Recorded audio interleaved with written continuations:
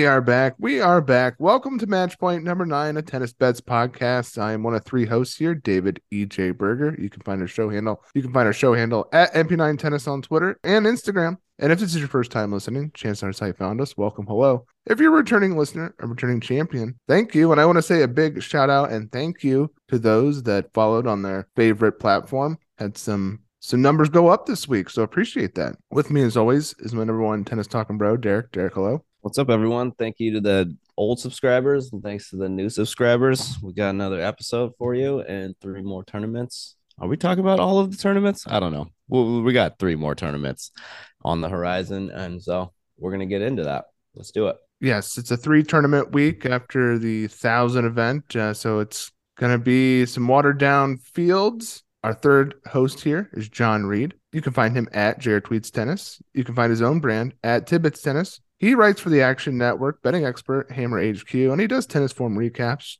John, welcome back. Yeah, good to be back. And you know what I like about these 3 tournament weeks? Either we get to talk about them all, or we have such good discussion about 2 of them that Dave at the end just says, sorry, Cordoba, or sorry, Banja, Luca. You know what I mean? So it's a win-win no matter what. And I hope everyone's having a great day, except for Tamara Korpatch. She can go fuck herself. We've all been feeling the same thing. Betting brings out the emotions, and this is a betting podcast. So we like to be transparent about what we talked about last time on this podcast. And a little segment we call, What Did We Win? What Did We Learn? Hey, guys, we did a lot of winning this time. I had Andrei Rublev moneyline versus Taylor Fritz. Derek had the over 22.5. Cash both those. Sorry, John. You did lose Fritz, but you carried us in the next match. You've got your Holger Rune moneyline plus 145 against Jannik Sinner. I talked about the overs in both matches, but didn't pull the trigger on air. Off air, I did end up playing the over 2.5 sets at plus 130 and over 21.5 in Sinner Rune, which looked like it was dead after Rune was broken, trying to serve it out in set 2. But hey, how about some luck for a change? Closes out the second set, gets a win in 3. Pretty unbelievable. Now, what did we learn? The losses. John lost his 12-1 Sinner outright. Doesn't come home. Bummer. And it was a bad outright tournament for us overall. A lot of people out there were holding large Rublev tickets. So good for everyone that pulled the trigger there. I think the big takeaway for me when it comes to Rublev cashing as high as a 33-1 outright is don't let narratives scare you off big numbers. And now I did bet Rune in the final off air as well. So I faded Rublev in the final. I did back him 3 times on this podcast. So it's not like we didn't get some money from Rublev on this run. But, I mean, Rublev has been a routine loser for me. Routine listeners of the pod know I've backed him a lot this year already. But thinking back, after Rublev did the unthinkable, coming back 2 sets to win this thing, I was thinking back to all the times I've backed Rublev and he never comes through for me. But the most tilting loss was last year at the French Open and against Cilic when he lost in 5 sets. I mean, that's some bias coming into play for me with Rublev here that I shouldn't let affect me, because it is, match in, match out. You really have to look at it from that perspective. And so much goes into winning these tournaments, especially a 1,000 event that's only a week. So playing every day and the start of a new surface season as well. Injury came into play with Novak. Rune takes out Sinner in chaotic fashion from a 6-1 set 1 loss. Sinner closes out that second. He probably beats Rublev, but Rublev gets Rune, who isn't the most fit player on these extremely physical conditions. So everything really did kind of break the right way for Rublev. And I saw a tweet that was pretty good in the replies to the tennis podcast. It said that Rublev, while he doesn't have the highest upside, he does have a very high floor. And ultimately, I think that floor is what got him to the finish line here. He's written a new narrative about himself with his biggest title yet, but I think he will still suck plenty on this tour. That said, I do think he's decidedly a top 10 player in the world. 33-1 was probably too long. John, any takeaways for you on this one? Yeah, I would agree. I would modify that statement a bit. I actually kind of like it. I think that the high floor, low ceiling. I think he's got a high floor, high ceiling. It's just he never comes close to that high ceiling, or can't do it consistently, right? But yeah, the floor is high with that serve forehand. He can move around the court pretty well. Like, he's athletic, and that alone will take, those 3 things will take you far. When his backhand holds up like it did this week, and it did all week, yeah. I was stunned at how well that backhand holds. When he plays like that, he is extreme. He could beat anyone. We'll see how again it fares, because I think this comes to the point where doing it for a week is one thing, doing it 20 weeks a year in all the biggest events that's what makes you Novak Djokovic. That's what makes you Rafael Nadal. That's what makes you, you could throw Stefano Tsitsipas in there. Hasn't been the greatest, perhaps, last few events for Steph, whether it be injury or not. But honestly, in most events he enters every year, he is making deep runs and he's in contention for a title. Daniil Medvedev. That's what sets those top 3 to 5 players apart from those 6 to 15 ranged players. Yeah, the backhand was definitely key in his win against Fritz. I thought against Rune it looked good too. Yeah, I agree. Both of them in both those matches, they looked pretty good. Like, I was pretty damn surprised because usually his backhand's what everyone craps on, and then not this week. He's like actually trying to forcibly get into backhand rallies, which is not something that he should be getting himself into, but he found himself getting an edge doing that and just kept trying to replicate that. It was pretty impressive. Great moment too. The emotion. You love to see a guy who I think battles some demons, and I think he's pretty open about not mental issues, but about how emotional he can be on this tour. So it was nice to see him come out on top for once, even if it did cost me a unit and a half in the end. But hey, I was positive ROI on him all week, so I'll take that. And what about my blind overs 3 in a row? Gosh, should have fucking put my stake in the ground with that statement. And something to consider though too, I want to mention, we talked about this on the timeline with the Game Bet Match Pod guys, but clay season here, I feel like the over 2.5 sets is the better bet at plus money versus the totals. The totals under they could fail under so easily, but they could also come through because of the whole percentage just being naturally lower on the surface. Guys are not able to serve it out in 2 as easy. So, John, what do you think about that? Yeah, I think that your break-even percentage is always going to be lower for over 2.5 sets because you're always getting some sort of plus money. It's almost impossible. I don't think I've ever seen one under even money, put it that way. Whereas with over 22.5, or if it's a 22 or 21.5, a lot of those times, like you need 7.564 does not get you that over 22.5. You need 7.575, 7.664. You're going to have at least one 12-game set or a tiebreak, which of course are much less likely to happen. Just look at the odds on first set overs or second set overs on clay. And so if you're going to get that over 22.5, the vast majority of the time it's going 3 sets. On hard courts and grass courts, it's a totally different conversation because those kind of longer sets are more predominant. Like they happen far more often, which means getting to 22.5 in 2 sets is a lot more common. It's not so common here, yet we used to see the 21s and the 21.5s consistently, and that extra game does make a big difference. But we don't see as many more. It's still a lot of 22s and 22.5s on the men's side. And in that case, the over 2.5 sets, it's very rare you're going to see that go over in 2 sets, and you're getting a way better price for the over 2.5 sets. You need a lower break-even percentage. If you're just starting out with tennis betting, that's the best way to approach it. If you think a match is close, if your numbers have you going to 24 games, take the over 2.5 sets before you start to work in some more of those kind of tertiary elements to find and nitpick those over game spots. You know what I mean? If you're just starting out and you're on clay and it's slow and you've got like 24 games is your true number, start with the over 2.5 sets, go that way, and try and build, your EV, your plus EV spots. And then you can tinker with it and try and pick out the certain spots where over 22.5 might be a profitable play more often than the 2.5 set. Pretty good one today was Marcos Giron versus RCB. That was plus 160 to go over 2.5. And that came in very easy. Make sure you're spying that on the slates day in and day out. All right, guys, well, let's move on to this week and start off with the ATP event in Barcelona. The Barcelona Open, this is a 500 level event. It's Spain's second biggest tournament and has been held since 1953. Carlos Alcaraz is your reigning champ as he beat Pablo Carreño Busta 6-3, 6-2 in the final last year. And Carlitos is back in the field after skipping Monte Carlo. Nadal has dominated this event since 2005, except for Verdasco in 2010. Back-to-back wins for Caden Shakori in 2014 and 2015. And Dami Team won in 2019. Tsitsipas has made the final twice here. Medvedev made the final here. I don't think he's playing this week. Believe he withdrew. He withdrew, yeah. But interesting little note there. Court speed, still slow, but not as slow as Monte Carlo. So we're ticking up here on the court speed. John, do you have any court speed thoughts? It's not an altitude, and it's not like hard true kind of quicker clay. So it's odd, but in years past, it has appeared like it rewards serves a little bit more than a Monte Carlo, Rome, or the French Open. So it's in between that Madrid and kind of slow. I'd go in the medium slow area, I suppose. Okay. Would you evaluate your players that are playing this a little differently than Monte Carlo? Or it's tough. If you do that, you're going to overcompensate and reward it a bit too much. I would just treat this like it's still red clay, right? It's at sea level. Barcelona is a kind of coastal town on the Mediterranean city. It's not a town, a coastal city on the Mediterranean. It's not an elevation. I would treat this like it's not necessarily Rome or Roland Garros, but I wouldn't be like, okay, he's got to serve that moves the whole half game on the spread. You know what I mean? It might be worth like a 1/10 or 2/10 of a game, which really isn't shifting things more than a few cents. So I wouldn't try and go overboard with it. Got it. Weather-wise, temps are going to be in the high 60s, going to be cloudy with some slight winds in the teens, miles per hour wise, but no rain on the horizon. Sunday is the highest chance at 24%.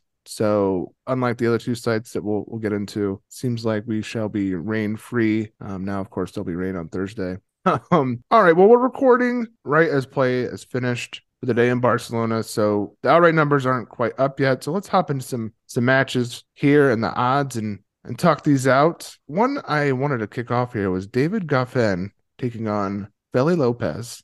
Goffin is a 5-game favorite. Now, that's an expensive 5 games. Technically 4.5 because it's minus 130 at 5. He's minus 650 on the money line. Feli is plus 460. The total is at 20, so a bit ticked down here. Is David Goffin a deserved $6 favorite here?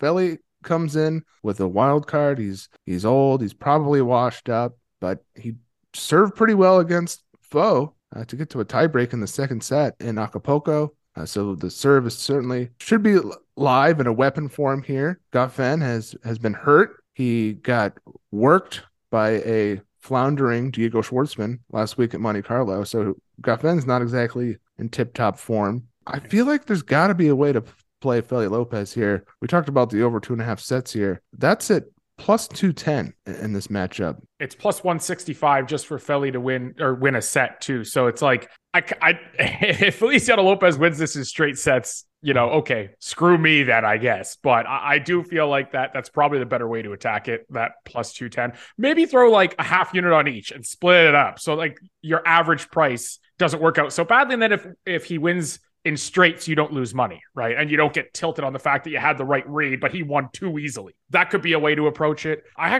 don't like plus games generally on clay, but I've always said it's usually 4 or below I don't like in general on any surface, because service order, it could be a singular break in a match, right? 7-6, 6-3, you're done.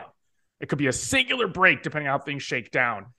But 5.5 games at minus 130 or 5 games at plus money, that's a lot of games. Goffin came off an injury, I believe, last week when he played. Who beat him? Was it Schwartzman? I believe it was Schwartzman. Yeah. Very error prone, did not look very good. Looked okay for spurts, but he was forced to dictate a ton. I'm not sold on Goffin right now. I think he reminds me a lot of RBA in a way. Like he's getting a certain amount of respect in the market that I just don't think he's shown he deserves this year. He won that Belgian challenger. Other than that, he's been pretty damn bad.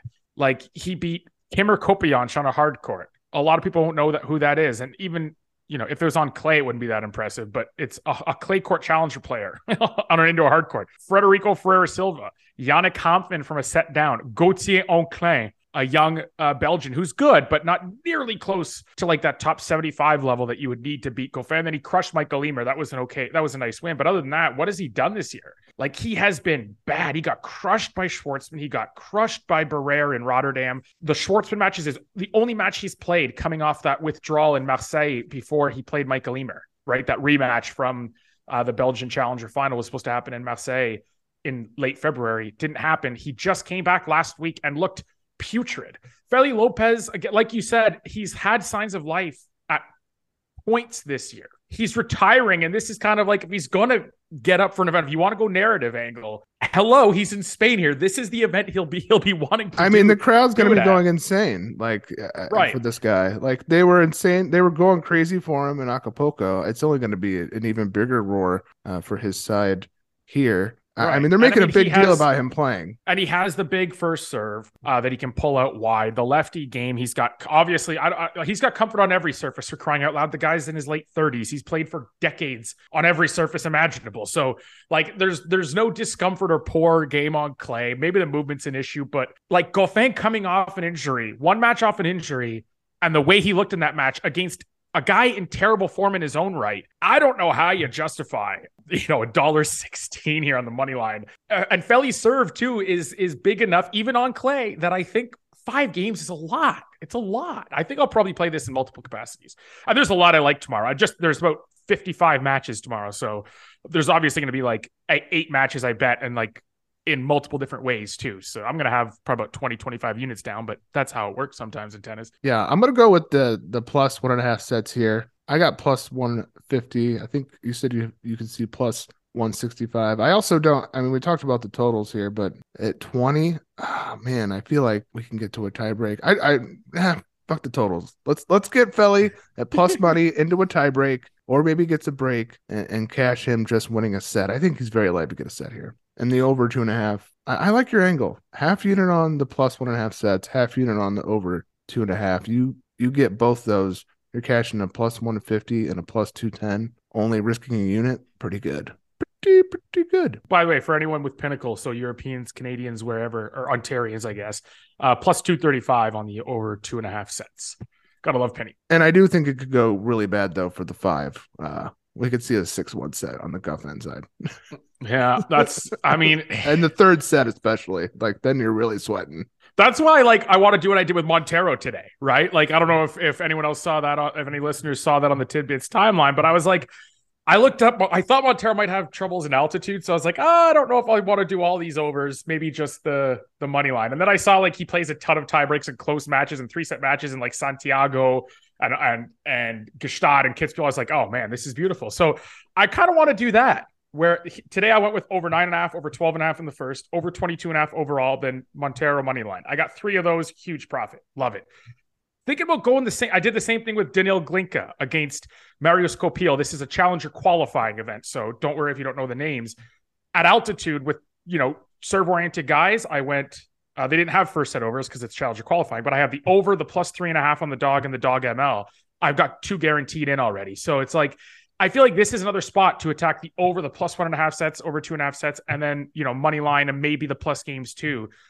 Make the unit sizing on each smaller. Go a half unit across all for each of the 4 bets, and see if you can play bingo. Right? Try and get 2 to 3 out of 4. It's almost like a round robin within a match. You know what I mean? I love it, John. I love the thought process there as well. All right, John. You said you have a lot on your card for tomorrow. What else do you have for Barcelona? Schwartzman over Wu. I didn't bet it right away, and I'm pissed at myself because it was climbing up a bit. It started Schwartzman minus 200, then it got to minus 190. I was like, okay, keep going.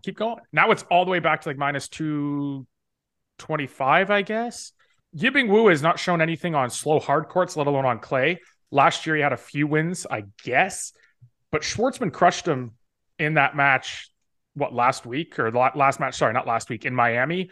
Disappointing considering I had the Wu spread. He looked hurt. He withdrew from Monte Carlo qualies because he wasn't physically ready. Now, the very next week, he's back and ready to go. This is not just a solely Schwartzman beat him head-to-head in Miami. That's part of it. It has to be part of it because that was a much more advantageous court. And as the week went on and we knew that the courts were we knew the courts were a little bit quicker than anticipated, that win grew even more impressive for Schwartzman. And that minus 3.5 loss grew even more frustrating for Wu.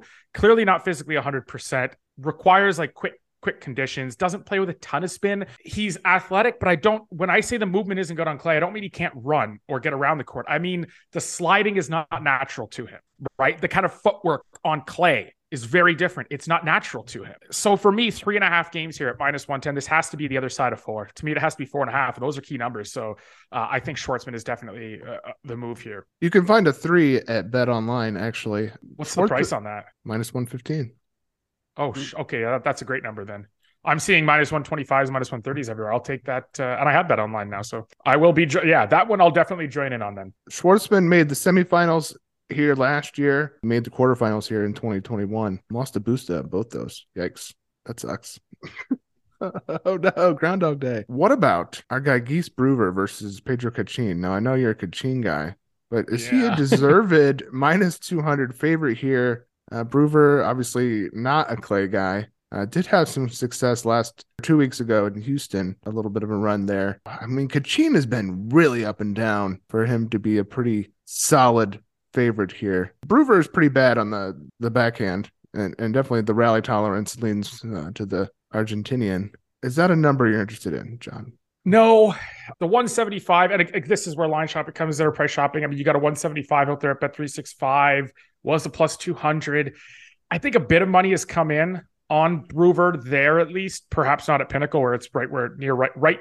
It's about where it opened. Although, to be fair, it opened at plus 165, immediately got bet to plus 200, and has come back to plus 168. That early money, I think, was the Kachin is way better on clay. What the hell was Pinnacle thinking money? And then the money coming back, at least in my mind, has to be Kachin played a long week at a challenger in Madrid last week, lost the final to Shevchenko, and he played three setters, first round, second round, third round. Playing 3 against Moto Kanyas was not easy. That guy extends rallies like crazy. I almost wonder if fatigue comes into that. I'm not sure it does. He's got the Monday off. I think minus 190 to minus 195 is fine.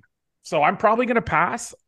Brewer's so bad on clay, and that he's made a couple runs recently on clay. Both were at Houston, where it's like red clay in air quotes, because it's made by the same company that makes the quicker green clay. And I mean, even there, the wins weren't that great. Like, he's not beating the better Europeans. He's beating like the worst 250 clay field of the clay season. So minus 190 for Kachin is probably fine. It's not at altitude, which doesn't help Brewer. He's not playing someone totally incompetent or a fellow hardcourter. The line is minus 115 at for minus 3. And I'm like, that is actually, so that's the thing. I think the money line is fine. I think this has to be a 3.5 game spread though. So not really seeing much value in the money line either way, but I might be intrigued by the minus 3 for Kachin. What about, is Jason Kubler, who is coming off a long week on more of that U.S. clay, taking on Daniel Rincon, who I don't know much about, but is he a deserved 4.5 game favorite, minus 375 favorite? Plus 290 is Rincon, who is a 20-year-old Spaniard, probably one of these like kids they toss in the draw here to promote their youngsters. John, you probably know about this guy. Yeah, he hasn't had a great year, and that's disappointing to me. I think it's the catch-22, right? If he was having a good year, you wouldn't get a plus 305 on him, or 4.5 games. If he's having a bad year, you're kind of looking at it like, well, how does he beat a tour level player on any surface, right? Even if it's a guy that's not on his favorite surface. And that's the kind of conundrum is, at what point do you see value on a guy that may be out of form? He qualified in Madrid at a challenger last week. I mean, Moreno de Albarrán is not a really bad player. He covered that spread with ease, took it 3 sets, won the first 6-2, almost beat him. But again, Moreno de Albarrán is not at Kubler's level. So how do you draw the line, or where do you draw the line between the talent level and the price points? And I think that's really the only chance you have to beat the books. I'll probably be on Rincon in some capacity. He is probably one of, Spain has so many good young talents. I don't want to say one of their better talents, but he's someone that the name has been out there for a year or two now. We just haven't seen much yet. Like, he lost to Ji Sung Nam on red clay in like 6-3, 6-2 just a couple of weeks ago in Spain. That's bad.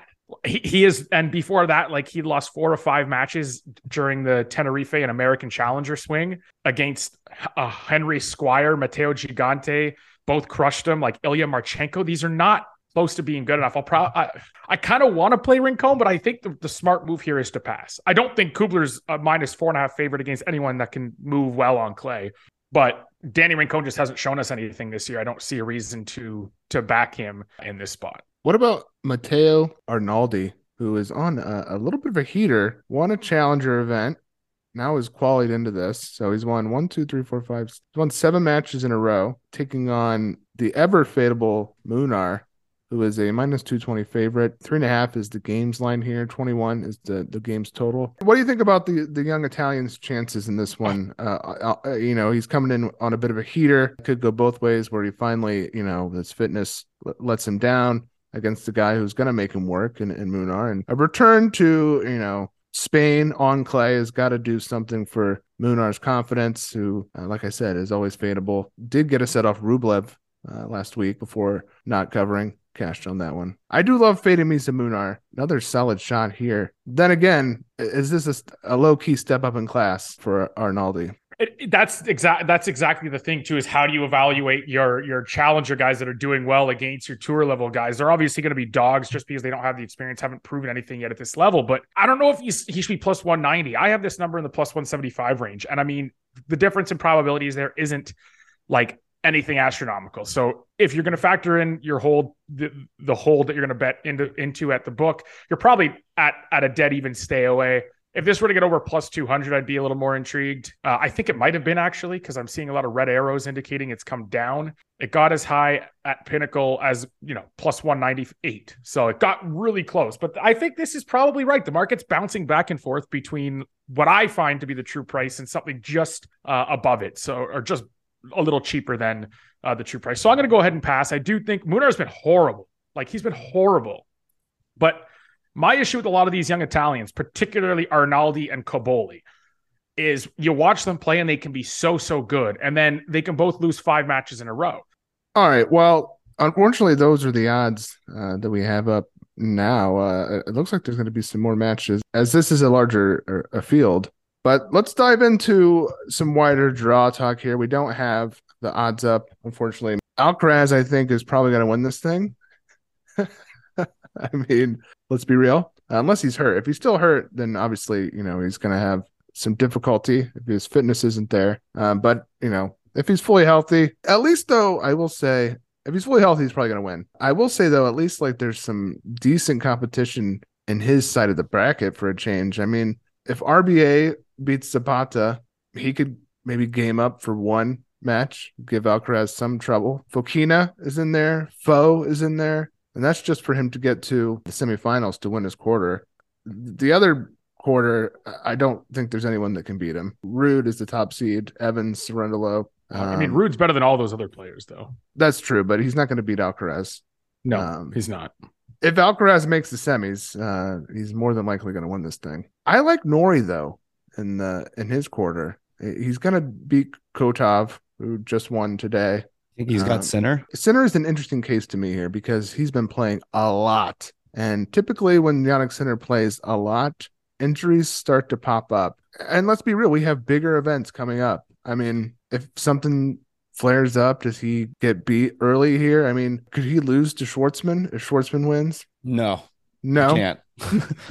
That is the kind of the question. It would be probably Nori that knocks out Sinner, which I think he could. The only thing is if Nori can hold serve enough in that one. But I do think Nori is going to be back on the scene after some losses. I kind of think that I'm surprised that some of these guys are playing this week. Like, of the guys that went deep in Monte Carlo, right?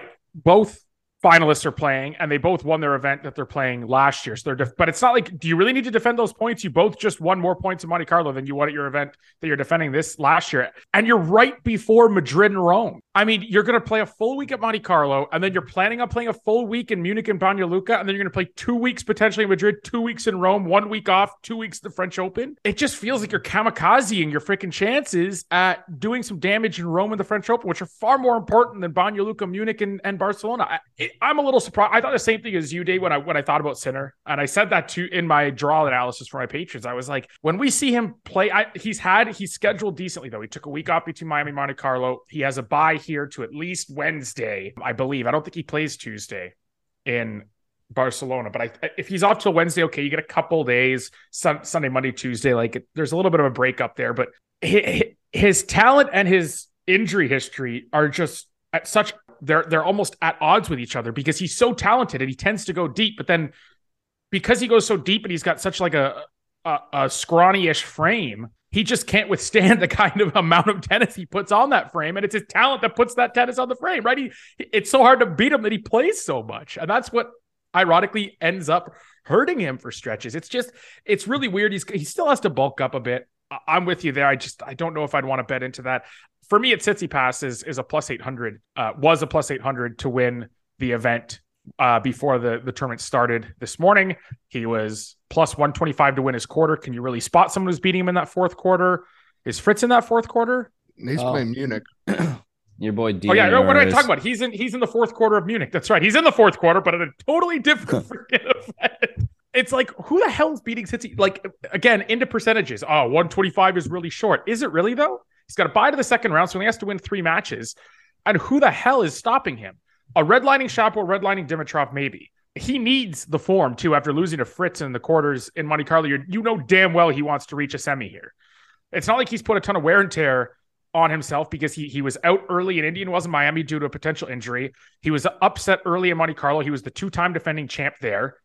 Like, he wants these matches. He's the polar opposite of the Sinners and the Runas and the Rublevs. If you give me Tsitsipas to win any event that's not the French Open, where there's like 6 different elite players playing, let me word it this way. If you give me Tsitsipas to play any event on clay at plus 800 to win it in a field that does not include Djokovic, that does not include Rafael Nadal, I'm taking it. Even if he's in the same half as Alcaraz, which, by the way, he's not here. That's to me, that's a terrible price point. He has said his shoulder is fine. It's started to look better. I still don't know if it looked 100% in Monte Carlo. Yeah. He said it was. But every day that goes by, he's probably getting a little bit stronger. And his quarter is so devoid of talent on clay courts here. Or not talent, pardon me. Let me reword that. His quarter is so devoid of guys with mental toughness and talent in at once, that I just don't know who's stopping him. It would take a redlining Shapo or a redlining Dimitrov to get in his way. And I don't think that happens 50% of the time. Yeah, I mean, even if he's at 85% that shoulder, I still think he could beat all of those guys. So, I mean, like, would you say it was like plus 125 to win that quarter? Yeah. That's a great price. I'm going to bet that once Bovada allows me to. Those assholes don't want to put up the lines right now. It shouldn't come down because he hasn't, like, he's got to buy. And unless like there's a lopsided matchup in that first round and that it's an upset to play him, I don't see what could change, because all the seeds have buys. So Shapo, De Minaur, his biggest competition, will not have been eliminated after today. That should not come down more than 10, 15 cents. So it should still be playable. Anything over even money to me is playable. He should be a favorite, like an outright favorite to win this quarter, not anything over plus money, at least in my book. Back to my Norrie pick here. He's made the quarterfinal here the last 2 years, ran into Nadal, and then he did lose to De Minaur last year, which is a little concerning. But I assume he's the second favorite on the board for this quarter to Sinner, and I think it's worth a shot. I mean, we've seen Norrie get out a win against an injured Alcaraz earlier this year. Maybe, all the court time catches up to Sinner. He's not as sharp that day, and Norrie can best him as well. I mean, Musetti, no. I mean, this is a pretty good run to at least get there to Sinner, because he's going to break Kotov multiple times. Then he's going to break Musetti multiple times versus because he's probably going to beat Kubler if Kubler guts it out. So, one thing I want to say, Alcaraz, we're back on the set 1-unders, breadstick and bagel bets against Borges here. He's going to absolutely cream Nuno Borges. Yeah, it's not going to be pretty. I love Nuno because he beat Ilya Ivashka, and anyone who listens to this show during clay season knows how much I appreciate, 1, beating Ilya Ivashka on clay, 2, doing it when I bet on you, and 3, doing it when you're a plus 138 dog. I feel so bad for Nuno. He won as an underdog. He beat one of the worst clay overperformers in the history of tennis in Ilya Ivashka's 2021 garbage run. I mean, just to get rewarded by playing Alcaraz, the dude might win 2 or 3 games. Like, what can he do to stop Carlos? Nothing. I feel so bad for him. Food poisoning, man. That's always the answer. The only thing is he could draw out the unforced errors of Alcaraz, who, is obviously returning to clay. He did play the Golden Swing, so it's not his first time on clay this year. And he obviously, is a clay natural, but he can get some break points generated probably to get a break back to maybe lose, 6-3 instead of 6-2. That's what I was just going to say, gets him a 4th game, So, yep. Well, let's keep it moving. We have 3 other sites here. ATP Munich in Germany. This 250 event has been around in some form since 1900. It's been in its current form since 1990. Holger Rune won last year against Bodek, who retired early on in that. He's back in the field, taking on Yannick Hoffman next, who beat Montero today. A match John profited on. Well done. Other past champs include Nico Basilashvili, Christian Garin in 2019, Zverev won back-to-back before that, Cole Schreiber won, and Andy Murray won in 2015. Court speed is also a tick up higher than last week in Monte Carlo, according to Tennis Abstract, which these numbers are from 2019, so a little bit in the past here, but it looks like it's a tick up higher than even Barcelona. So, well, it's at altitude. Yeah, it's about 500 meters of altitude. So, going to be a little bit faster here. The weather is bad. It's supposed to rain all week, so just know that going into these bets that you might be waiting them out over multiple days, depending. Let's hop into some matches here, guys, on this one. Oscar Atta is plus 180 against Sabita Baez, who is the 3.5 game favorite, minus 225 on the money line. The total is at 21.5 here. Atta is not very good. However, it's going to be some power coming back towards Baez. And you know what? He's not, he can be overpowered. It could give him some problems. John, what do you think about this one? I think there's a reason he's defending semifinal points here from a year ago, talking about the German. He can pound that ball. He beat Marco Toppo, one of their better young players. We'll get to that in a second because he'll play Christian Garini. He came through qualies this year. I think he had a wild card into the main draw last year. He kind of screwed around. Big game, but extremely erratic, kind of, off kilter mentally a little bit. So they put him in qualies this year. He came through. He beat Riley Apelka 7-6, 6-2. He beat Alejandro Tabilo, a good clay win at 6-1, 7-6. Lost only to the eventual champion in Holger Rune, a respectable 6-4, 6-4 loss. Okay. The serve and forehand play more here than they will on most other clay events. Okay. And then he played Sebastian Baez in Lyon, which is played like 200 meters of altitude. So a tiny bit of altitude. That one was a 3-setter. And I think this is where this matchup comes into play, right? If you're playing at a bit of altitude, you give Ota a chance because he has the big serve, the forehand. He has a little bit of history here. But just like in Lyon, where they split the first 2 sets, I think 7-5 and 6-4, the third set, Baez ran away with it. That's what I would anticipate as well. You get into a third set, all of a sudden, the poor mobility and the big frame of Ota becomes a liability. And now all of a sudden, the clay grinding of Baez is the big advantage, whereas the ability to overpower even on clay because of the 500-meter altitude here, early on, that's going to be kind of Ota's advantage. So that Lyon match is kind of how I see this one playing out. I think that at 300 extra meters of altitude and with Ota having shown strong play here in the past, you can, if you factor in home soil, and I just don't know how to quantify it. It's semi-narrative, semi-legit. I do think that plus 200 is a bit much. I saw a plus 230 the other day and I didn't automatically hit it because I hadn't done my research and I didn't realize Ota had success here before, which does weigh in for me. But I'll probably be on the over and Ota money line. I don't know if I'd go plus games here because again, I do think that you could be in for if it goes 3, you might be in trouble. And you know what, Ota, if you like Ota, the 2-0 line might be a play as well, because if he's going to win, you kind of feel that if one set is close, he needs to do it in 2, because that third set, that the discrepancy between their physical abilities will tilt things heavily in Baez's favor. 2-0 is plus 385. Now, it's kind of interesting how they have this booked because they actually have Atta as at minus 145 just to win a set. So you're laying pretty heavy juice for a set here. But the over 2.5 is actually a little bit up from, a lot of times you see plus 130.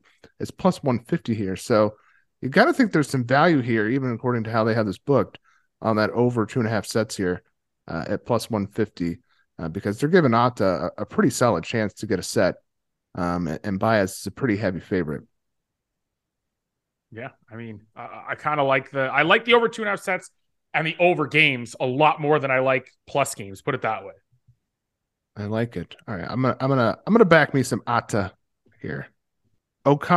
Chris O'Connell and Ugo Humbert, 2 guys who should not be playing on clay, are, though, here in Germany. O'Connell had a nice week in Marrakesh. Humbert actually got him some nice wins last week in Monte Carlo. So as much as I just poo-pooed them on clay, they have shown some ability on the surface for being 2 traditional hard quarters. It's basically a pick here. A slight lean to Humbert at minus 115 versus O'Connell at minus 105. John, is this a chance to fade Ugo Humbert and that net, the net ball angle that you like to talk about with the Frenchman? Yeah, the low net clearance, something that doesn't work particularly well on clay because, the lower your net clearance, the less margin you have for error. The less margin you have for error, the shorter you want the points. Clay doesn't really do that for you, right? That's why it rewards the top spin and the high net clearance and consistency. I mean, tactical awareness, advantage O'Connell, right? Consistency, advantage O'Connell. Clay court tennis, advantage O'Connell. Power, advantage Humbert. Scheduling, advantage Humbert. O'Connell is also coming off a very long week in split. Now, he only made the semis, but that semifinal finished on Sunday because there was so much freaking rain on Saturday. They had to play the quarters on Saturday. They started his semi. It got delayed again, pushed it to Sunday morning. Then they had to play the Sunday final that he wasn't in late at night indoors. They had to move it into indoor clay to get that freaking tournament done.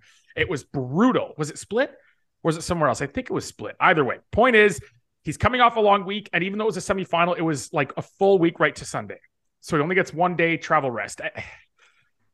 The problem here is like you factor in the altitude, you factor in O'Connell's scheduling. And when he opened at minus 135, I thought, okay, that's a little bit wrong. I might actually bet Humbert. Then it moved to $1.85 or minus 118. I was like, okay, that's where I'd probably have it. I'd have O'Connell, the slightest of slight favorites. Now it's got O'Connell at even money. And it's gone from, I don't want to bet him at all to, okay, price is efficient to this has gone too far. I'm going to bet O'Connell again, right? Not again, but I'm going to bet O'Connell now. So I think he went from overvalued to perfectly valued to undervalued in the span of about 24 to 36 hours. It is what it is. I'll probably be on Chris O'Connell because, again, the mental edge is there. The style on clay courts is far better than Ugo's. And yeah, like you said, it's a chance to fade Ugo on clay. Even at 500 meters of altitude, I think it's one you have to take now that the price is near even money.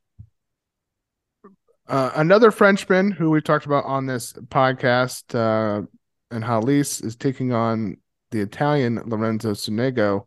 This is a pick, which is a bit surprising. I thought Sonego, as the more traditional clay quarter, would be a deserved favorite.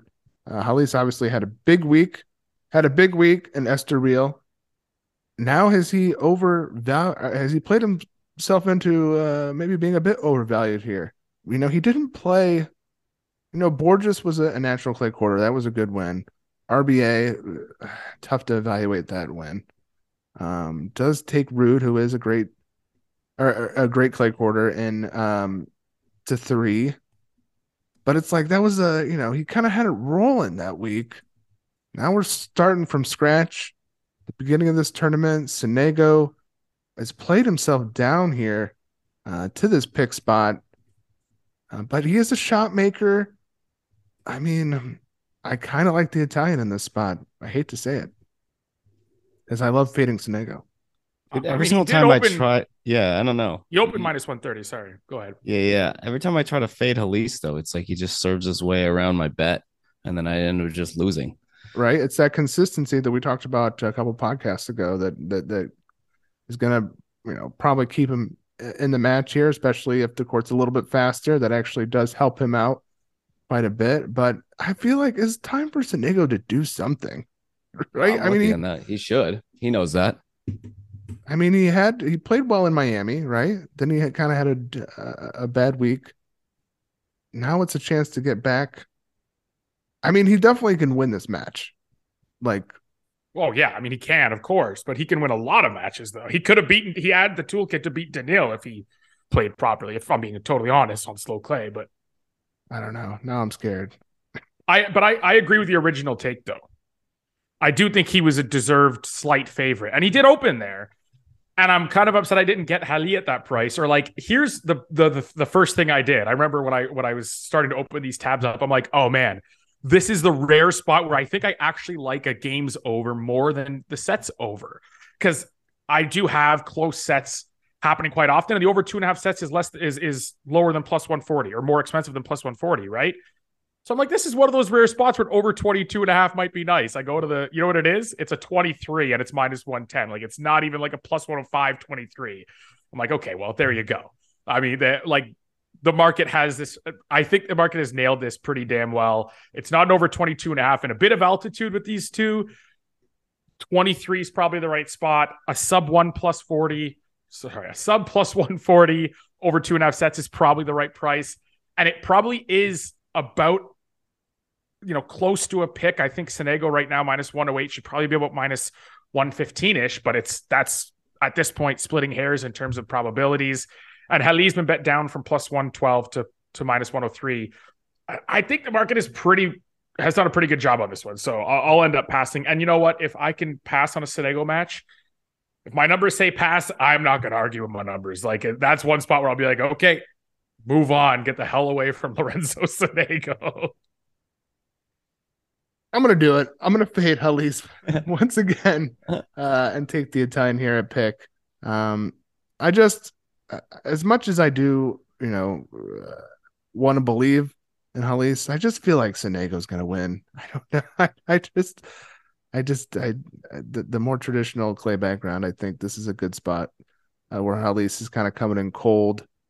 And Sonego's looking to make some noise in this event. I mean, he's got to consider himself like pretty live in all of these tournaments week after week. So I think that we're going to see Sonego come out on top here. At least I'm willing to back him in this spot. All right, guys, let's dive into some deeper draw talk here. I will say, just before we start that, 3 big underdogs tomorrow. I think there's some way to play almost all of them. I get how well Stroop's been playing in a bit of altitude with the big forehand ability of Alex Richard. I don't know if plus 500 is fair. Probably an over plus games kind of mixture in there somewhere. Maybe plus sets. Max Hans Rehberg, more of an indoor hard quarter, but a bit of altitude. He's got an explosive game. Another one of those German youngsters who has really never lived up to the hype. But again, the ability is there on a clay court to trouble Marton Fucsovics. Just a raw talent. He's over plus 700. I don't know. I probably want to take 6.5 games there and hope he loses in straights, like 6-4, 6-3 or something, like, you know what I mean? Like, not go to a third set if I have, because that's where you get in trouble with those massive spreads. And then Marco Topo against Cristian Garin. Look at Garin's record.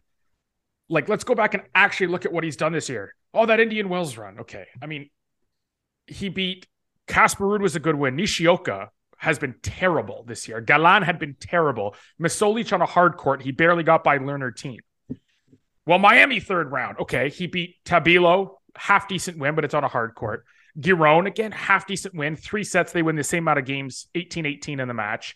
Baez on a hard court and Kaiichi Uchida. And then he loses to Tsitsipas, who could not hit a proper backhand. He got pretty much handled by Davidovich Fokina at Indian Wells. Then what else? What has he done besides that? You beat down Hugo Dellien in Houston, then barely got by Zizou Bergs. You got crushed by Echeverry, even though it was 3 sets for all intents and purposes. Go back to Santiago. Like, you beat a team who's nowhere near the top of his game, lost to Baez. You lost to a dog poo-poo Pedro Martinez in Rio in straight sets, and Joao Sousa in Cordoba. He's got 17 wins this year, and holy cow, he could not have amassed a less impressive 17 wins. Plus 410, 425 on Marco Topo, who's come through qualifying and won as a big dog twice already, showing some sort of undervaluation there. And he's shown off like his talent in his qualifying matches. Sign me up for an over there. Probably a dog money line, probably a plus 1.5 sets. I'm sorry, but Cristian Garin has beaten guys like this. But, you know, he struggled with Lerner team. He's inflated his record with some pretty poor contextual wins. Anyway, sorry, on to draw talk. I mean, he's had better results on hard as well. He's been pretty bad on clay, which is not like him, but that's the facts. Deeper draw talk. Holger Rune just lost in the final, so he's got some, recovery he needs to do to be in tip-top shape here to take this thing down again. He's going to play Hoffman, like I mentioned. Then he's going to play Garin or Topo. I think the big hurdle looks like is Zverev, but he's obviously no guarantee to reach there. I mean, pretty good setup here for Rune, who routinely just beats players he's better than, to reach the final once again. On the bottom half, we have Taylor Fritz as the other seed, and he's got a pretty good path as well, though Fucsovics might be a taller task than he cared for next round. If he wins, he's a huge favorite against this wild card, who I believe is a German youngster. So, man, yeah. I mean, Team is lurking around in Fritz's quarter. But who knows what we'll get from him? I mean, unless Fritz pulls a Taylor Fritz, I feel like he's going to be in the final because I don't know who's going to beat him. Anyone with a hot pick here? No, I do not. I mean, you can look at Bodek or something like that, and that would be a hot pick, and that's why I would not pick that. I'd rather just stick with Fritz. But yeah, overall, this looks pretty chalky to me. I mean, there's just not it's a pretty watered down field. Now, obviously, this is conventional wisdom. A good spot to back some longer shots here. But I mean, no one's really leaping off the page here. Now, Green, obviously, we've seen some top end from him. If he gets through, he could beat Runa. If Runa has some, fitness issues. Baez certainly is someone who makes deep runs in clay tournaments like this. But man, it's like few and far between in this field, especially when you have two. I mean, Runa and Fritz are just so clear and above these two, everyone else. So the two favorites in the event, they were co-favorites. And I know this because I was super excited to play a Zverev number, thinking Holger Rune might very well withdraw. And if he withdraws, you want to get your bets in before he does so, right? I mean, there's some books that might screw you out with like a void because before the tournament starts. But if you can get those bets in, like Bet365 will honor your ticket if you placed it before the withdrawal happened, right? Once they get the news, they pull the numbers, obviously. And I was hoping for like to get Alex Zverev at a half decent number, being in Runa's half. They were both plus 275. I was like, oh, come on. And I mean, that is just the market being understanding that Holger Rune clutching at some things in that final, 2 long matches to end last week. Who knows how motivated he is? I know he's defending the title, but he just defended it basically. The points basically in Monte Carlo made way more money there. Unfortunately, the number just wasn't playable. If I'm going to go for those long shots that you were talking about, it's this mini section in the third quarter. And Derek hinted at it with Bodek van de Zandschulp. Totally agree with that. But the guy who you could play in the first round, and I know it's nuts to use this name in an outright capacity, but Aslan Karatsev. He's got the firepower. He's got the all-court ability. Daniel Altmaier is a tough first round, but Daniel Altmaier just won an event in Sarasota, Florida, USA, a.k.a. an ocean away this past week. Comes over now, has to play Karatsev in that first round. I think he'll get till Wednesday. I believe it's already decided with the orders of play. Yeah, he's got till Wednesday, so that might help him. I can't but honestly, I can't believe I'm saying this. Aslan Karatsev, it's the bottom half of the draw. It's like the weaker side. There's no Zverev, no Rune. He's good on any surface. He's got the firepower for any surface. The altitude might help him keep points a little shorter, so he can't be Aslan Karatsev and just ball bash his way into unforced errors. His first round opponent is tough, but again, off a long week overseas, it sounds crazy, but if that Aslan number is like 20 or 30 to 1, jump. If it's like 15 to 1, there's not a chance. But if it's like 30 to 1, like you said, it's a diluted field, man. Crazier things have happened. Yeah, like if they had odds at the beginning of the season, what were the chances of Karatsev winning one tournament? That'd be like plus, I don't know, 800, 400. But yeah, they don't even have those odds. Dude, what about Giron to win? Sorry, what about Giron to win his quarter? I don't think so. I mean, he's going to play the winner of Struff. I mean, he's probably going to play Struff, but Struff has been playing a lot. He could beat Struff. Good. Richard, if you like that angle, then jump aboard and cheer with me for Alexander Richard in the first round to do some damage. And then he could, because that would make it super valuable, right? Because then he'd be like a minus 400 or 300 favorite against Richard. And he's got the rally tolerance to beat Bodek, Altmaier, and Karatsev. I wonder if that number's not up yet. They put Barcelona numbers up now that we're done talking about it, but they don't have the Munich or Banja. I think 2 minutes after we wrap up each turn, they're just going to post the outrights for them. So, we don't have numbers to give, but they'll be there. All right, that's what would you bet? What would you need to bet Garone at? Put it that way, for his quarter. What would you need it at after he's already won this match? I don't know. I would be hoping for a plus 300 or something. The rollover is probably more juicy, but having it in pocket, I think would be pretty good. This is a good setup. Obviously, Garone could lose easily because he's Marcos Garone, but I don't think there's anyone overwhelming on the other side of the court for him that's just going to steamroll him. And I think he's probably being disrespected, if I had to guess. Don't think anyone's out there hanging up short Garone numbers. So, obviously, and Zverev could win this too, especially as the German. So he needs the reps, and he needs to get some wins under his belt too, especially after two gut-wrenching, kinds of losses to Daniil Medvedev. It's like you got to get that bitter taste out of your mouth and actually win a damn event, hoist a trophy, get yourself back in a good mental spot. Because right now, Daniil Medvedev owns you. He doesn't just beat you, but he's forced you to choke away matches where you led by a set. You had 12 break points or 10 break points in the second set at Indian Wells, and he rolled his ankle and you couldn't beat him. And then you had match points and you served for it twice in Monte Carlo and you couldn't beat him.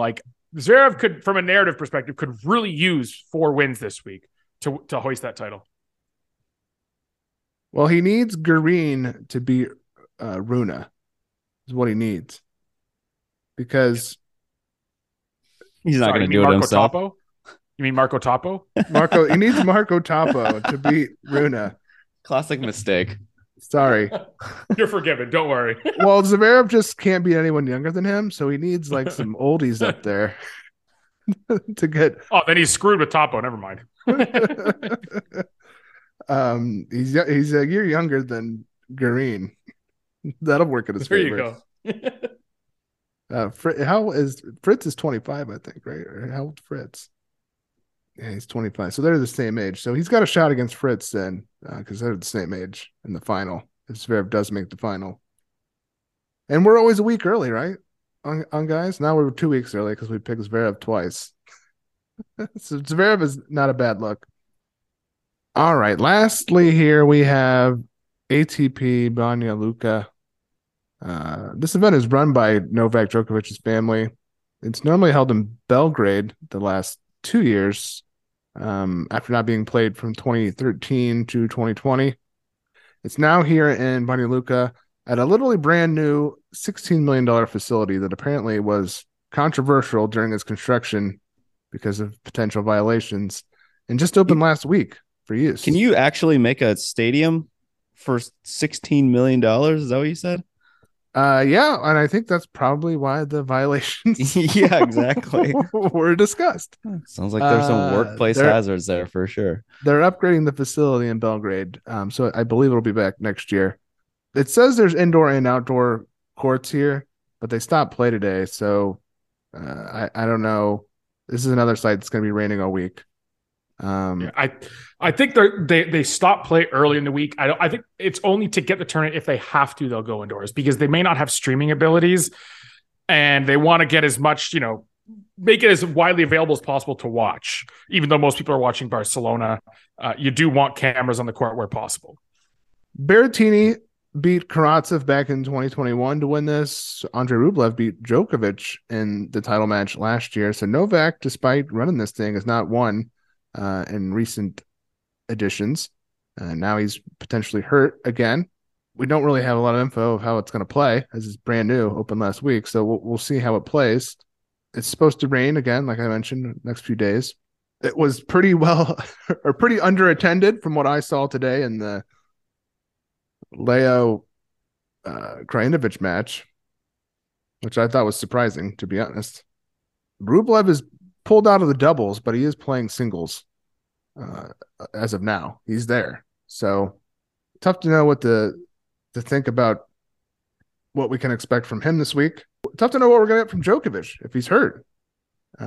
He's going to play Luca Van Ash, who won as a slight dog to Wawrinka today. Kecmanovic is the 4 seed here. Coric is the 3 seed. Rublev the 2, as I mentioned.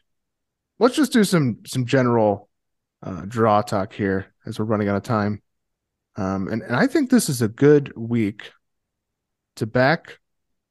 You're not going to believe I'm going to say this. Alex Molchan. I thought you were going to say Emer, so okay. No. Got it out. It's never a good week. Got it out of 3-set win today against Taro Daniel. Now he gets Poprin, who had the 2 tiebreak set win against Greek Spore. So he gets a pretty good draw here with Poprin, who is not a clay quarter. So I think he can get through that. And then he's going to have to play either Coric, Jera, Safilian. I mean, I think he can beat those guys, find himself into the semifinals here. Oh, yeah, nothing against that. Him or Jera. Those are the 2 I would pick. I mean, Borna is going to be a little too juiced for me in those quarter markets. And, I mean, he's just been dog shit outside of Cincinnati for so long that, I have no interest in backing Borna. I think that might make the price a bit better on Molchan and Laszlo as well. I think Alexei Popyrin is going to be my 2023 version of Ivashka and McDonald from 2021, and Barrere from last year, who we'll also get to in a second because fade his ass at this event. But I had Greek Spore on like a tiny 22-1 outright, gone. I had Greek Spore money line, gone. Greek Spore -2, gone. And I'm like, oh, good Lord, Alexei Popyrin is going to steal so much of my money this clay court season, just bashing his way through tennis matches. Like, it's unbelievable. You're not good on this surface. Like, he doesn't even hit with like that heavy of a ball either. It's just unbelievable. Molchan should hopefully dismantle him. But if he's serving the way he did against Greek Sport, it just feels like it's one of those things where he's just going to keep holding serve, and it's just a matter of time before he finally gets opportunities on a weaker Molchan service game. Like Molchan's service game is weaker, and it's going to take one game of 3-second serves per set to apply that pressure, crack his serve open, and then he's going to win. And it's so irritating.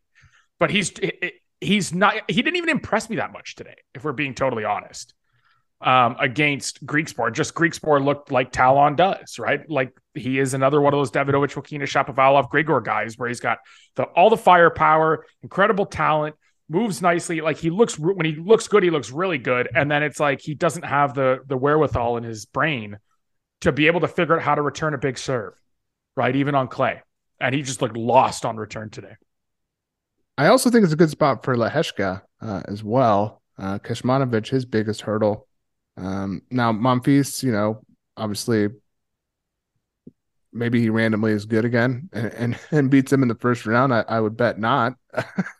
I would bet not. But I'm certainly, if we're staring down a Kecmanovic Leheshka matchup, I'm definitely on team Leheshka there. Because I'm back in my fade Kecmanovic bucket after his big week in Estoril. I don't know what to do with Novak because I do think he's hurt. So, but a 60% Novak could still win this thing. It'll be interesting with Van Ash. I mean, if they hang a huge number with Van Ash, like a plus 1.5 sets at like plus 200, I think that's be higher than that. Think it'll be higher than that. I mean, that's worth a half unit play, man. But like Novak, if he is hurt and he plays a 3-set match, dude, that third set's gonna be brutal for him. Like his last match, he just kept deteriorating more and more throughout the entire match. Now go ahead. I would think Van Ash comes in like plus 1,1400. Maybe not. He is like the youngest player in the top 100. He's got a ton of clay wins the last couple of years. Not really any maybe signature wins. But if the market doesn't think Novak is hurt, they listened to his press conference where he said, no, I'm 100%. I'm fine. I just got to congratulate my opponent. Like, No, he was just angry and didn't want to, say anything that would get him in trouble with the media because they love to pounce on every word he says. If the market believes he's hurt, then you're not going to see that number. But honest to God, it's going to be 10-1 or better. And in that case, you'll get that plus 200. I'd imagine he'll be around plus 300, plus 330, plus 350 for a set. If Novak is hurt, I think Lehechka has a real chance to win this tournament and add a 250 title to his mantle. You know who my guy in that quarter is? Fede Coria. This kind of draw quality just screams Fede Coria. Although he's playing in the first round, the other guy this year, along with Popyrin, who is just going to take all my money on clay courts, in Radu Albot, who now has almost as many wins this year on clay courts as he did the last 2 years combined. Because apparently Radu Albot is just a clay court wizard now after being well below 500, meaning he was losing the first match at an event far more often than not the last 2 years. Apparently he's a wizard on clay now. But this is a great matchup for Coria. He's minus 130. I don't think I need to tell you what I think of that price. And I like the Lehechka ability to go haywire and hit a ton of errors just matches up so poorly with Coria's ability to just make a million balls and work the ball around the court and hit with some depth and play a heavy ball here and there to try and extract and coax out more errors. He's got that kind of that endurance and that fitness. I think that Coria, I know he hasn't played on clay since Buenos Aires, and he hasn't played in general since Miami. But remember, like that 3-4 match to Lehechka, that was like, he was almost right on that spread, if not covering that spread. Lehechka was like minus 1,000, and he won 6-3, 6-4. He was never in trouble, but at the same time, you'd expect him to win that 2-2 on a hard court, especially considering Schwartzman did it, who was in worse form like the tournament prior. But I mean, Coria won a challenger this year already. He went to the final of Cordoba. This has like massive Cordoba vibes to it. Outside of Djokovic and Rublev, it's like, holy cow. And this quarter in particular is just devoid of any big names that he'd have to upset. I like Coria to emerge from this quarter, despite the fact that he hasn't played some strong tennis in months. Okay, we got an update on Bovada. The futures are in for Banja Luca. Okay. Not for quarters, though. What do we have? Unfortunately. You know what I like? Okay. Honestly, I like Rublev. I don't care how tired he is. He's sitting at plus 450. So, I mean, even if he is tired, I think this draw is pretty watered down. Like he would have Gaston or Urias. Yeah. It's like, oh my God, his quarter's so bad. And the third quarter's pretty damn bad too. It's very bad. Like I think he can get through these in straights and stuff. So I don't know. I don't know how much he has left in his tank, but it's enough to get him through to the semifinal. And if you're looking at plus 450 for him to win this whole thing. Is there anyone in that half of the draw, not just quarter, that half of the draw where he's not at least minus 400? Exactly. Right? No. If you ask me, no. I don't know. Laszlo, maybe if Jared's playing well enough. Yeah. I just, he's minus 400 or shorter against, I mean, legitimately, I'm looking at anyone. Someone no has matter to, what like, machination of opponents he plays. Yeah, like some player would have to like just be sweeping every set. Let me see. Molchan 40-1. I like that a lot. Yeah. Novak's minus 200 in case you're wondering, by the way. Minus 200? I mean, yeah. Come on.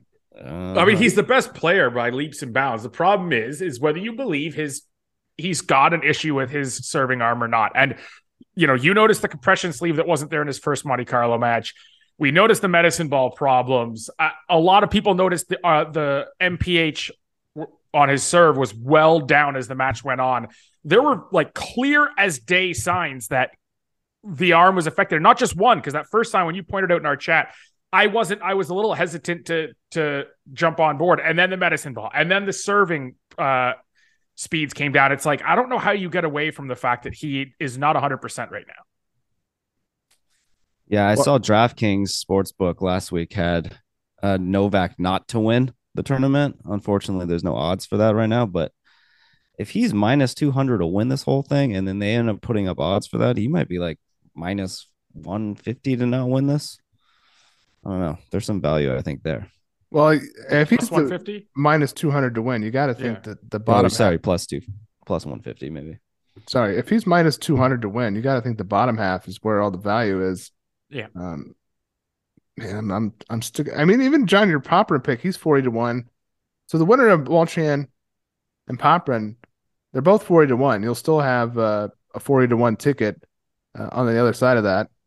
And I just think they're both dogs to Laszlo Djere if he does beat Coric. And if Coric wins, as much as I don't like him and would like to fade him, they're both dogs to Coric too, market wise. So that's why you're seeing those elevated prices on both of them. Because I think regardless of who they play in the quarter, they're the dog. If they play Rublev in the semi, they're the dog. If they play Djokovic in the final, they're a big dog. So you have to kind of have an elevated price there because the rollover could get you to 40 as well, even from the second round onwards. Djere is 16 to 1 here. Yeah, see, that's why. Like he's the best player in that quarter for my money. Like in 2023 on clay, maybe 5 years ago, you could make a case that Borna Coric is by far and away the best player here. But in terms of right now, to me, Laszlo Djere is the best player in this quarter on clay. And he's got what should amount to a walkover in the first round. But Lord knows, sometimes he just looks so disinterested out there. And that's the concern. All right, well, I'm going to tip Djere plus 1,600, Molchan plus 4,000, so 40 to 1. John, it sounds like you like a little sprinkle on the Perea plus 5,000, so 50 to 1. Yeah, I mean, it's all dependent on Novak, of course, like as is the case with most tournaments. But I do like Corey to get through here. I cannot believe he's minus 130 against Albot. Like, okay, Radu, nice job. The Kuzminov win, I'll give him. I actually rate that 6-3, 6-3 win. Aldin Sekic is like, I can't explain to you how bad Aldin Sekic is on clay. He's like 34 years old. He plays a super flat style. He's always been garbage on clay, and now he's like an ITF hardcourter. That's the level. So that win means nothing.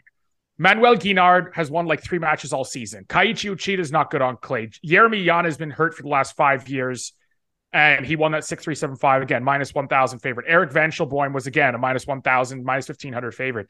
He doesn't have a good win outside of Dimitar Kuzminov on clay. He almost beat Jean Piros. So that would have counted, but he didn't. So screw you, Radu.